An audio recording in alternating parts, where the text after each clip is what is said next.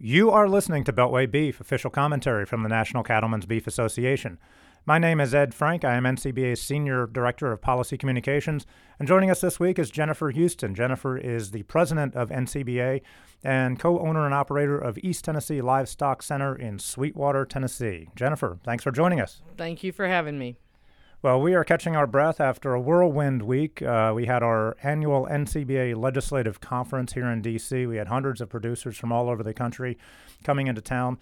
Jennifer, real quickly, let's back up. For folks who may not know what the Legislative Conference is, describe a little bit about what happened here this week. Well, it's a time each year that cattlemen and cattlewomen from across the nation, as you said, come in to really visit with their senators, their representatives, and share with them what issues are important to us, what issues affect the beef industry and our cattle operations every day, and to build relationships. And this year we've got some new people to meet. Yeah, there were a lot of freshmen, and I heard a stat, I think since, 2012, there's 270-something new House members or something like that. It was a crazy stat that really puts in perspective how much work has to constantly be done to bring new members up to speed on some of these issues. What stood out as some of the highlights for you? You've been through a few of these now, obviously. What were some of the highlights from this year's legislative conference, do you think? Well, it's always neat to be in the halls of Congress or up on Capitol Hill and see all the cowboy hats and the cowboy boots. And what an impression that makes on both the staffers and the members up on Capitol Hill. They remember when the cowboys come to town. And so that's always exciting. We had some really great speakers. We heard from Ambassador Greg Dowd about the ongoing trade talks with China, so that's sort of exciting. We got to hear from the Mexican ambassador to the U.S., the first woman ambassador from Mexico, very impressive lady. So it's just a great time, but we do a lot of good, building relationships and really passing forth what means a lot back home in their districts to their cattlemen. Yeah, and it like you said, it's just great to see all the family farmers, family ranchers storming the Hill. We call it Boots on the Hill, hashtag Boots on the Hill. Greg Dowd, I thought, was a very impressive speaker, as you said, talking about the importance of trade and sort of firing up the troops. Sometimes, he was the chief economist for NCBA before. He's the chief ag negotiator. You hear titles like that and you kind of think, okay, he's going to be maybe not the most engaging, exciting speaker, but he was really firing up folks to get active in the USMCA push up on Capitol Hill as we go through the year.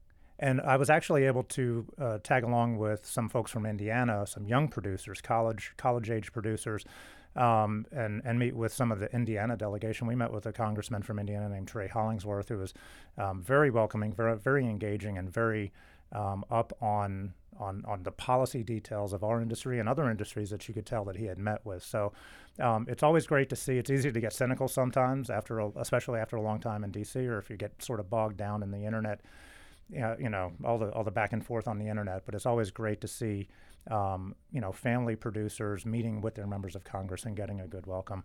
Of course, there are some internet trolls out there, and we saw some that were saying, "Oh, what are you guys lobbying on? You're lobbying for corporate loopholes. You're lobbying for the fossil fuel industry or the Koch brothers or something." I mean, those people either are A, lying, or B, have no idea what the hell they're talking about. What are some of the issues that our members brought up with their members of Congress and with folks in the administration this week? Well, we mentioned trade. Our number one priority was talk to our members of Congress about the importance of ratifying the U.S., Mexico, and Canada agreement. Trade per se worldwide accounts for $325 around that dollars per head of fed cattle, and about $70 of that is due to trade with Mexico and Canada. So that was our number one priority, to let them know not only how important it is, but what it really means to their producers. We also talked about, our Western guys talked about the importance of grazing, how we're not part of the problem. Grazing is part of the solution, and the grasslands and the carbon sequestration. We talked about the new Dietary Guidelines Committee and how important it is to keep beef center of the plate. And it's such a healthy, protein, nutrient-packed food for our children and our seniors, as well as the populace as a whole. We talked about the Green New Deal. It gave us a really good our opposition to the Green New Deal, gave us a chance to talk about how beef is sustainable and how the foundational research that the Checkoff did lets us back that up with scientific fact that we are sustainable. And so it gives us a platform to talk about that. One thing that held over from last year is hours of service. Our livestock truckers, our livestock, especially I'm in Tennessee, our cattle go a long way. So we have to have some reform in those regulations so we can get them where they need to go. Yeah, and I can just speak as a former Hill staffer.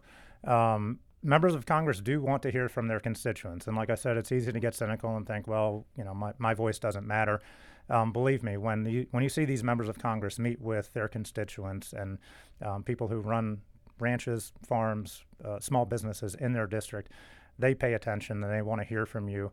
And if you're active with a group like NCBA, then good things can happen. So we want to thank all the producers who came out this week. And I guess just touching on one final thing that's happening this week, the Final Four. Jennifer, you are from Tennessee, of course. I went to the University of Tennessee. Our beloved Tennessee Volunteers had a great season, made it to the Sweet 16. Sadly, they are going to be watching with the rest of us this weekend. Where do you go from here? Who are you pulling for this weekend in the Final Four, since Tennessee is not going to be in there? Okay, Ed, that's a tough one, but I've got to go SEC all the way, so I guess I'm going to be pulling for Auburn.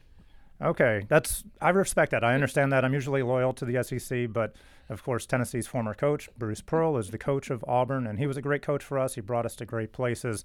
Unfortunately, he lied to NCAA investigators a couple of times, and that'll tend to get you fired. So that's how we ended up at Auburn. So it's a little bittersweet. It's kind of, I don't know. It's kind of like seeing your ex-girlfriend, like, dating Brad Pitt or something. You're like, okay, great. I'm really happy for you. So I don't know. We have a lot of Texas Tech folk alums here at NCBA. So I'm going to go with my friends here at NCBA. I'll be pulling for the Red Raiders this weekend, and we'll see what happens. But baseball season is here, and basketball season is almost football over. Comes this fall too. So yeah, I know the spring games are starting. So there's always another light at the end of the tunnel. So Jennifer, thank you for all of your hard work this week with the legislative conference, and look forward to having you on again. Thank you. You've been listening to Beltway Beef. Until next week, eat beef. Check us out online at policy.ncba.org and follow us on Twitter at @BeltwayBeef. Thanks for listening.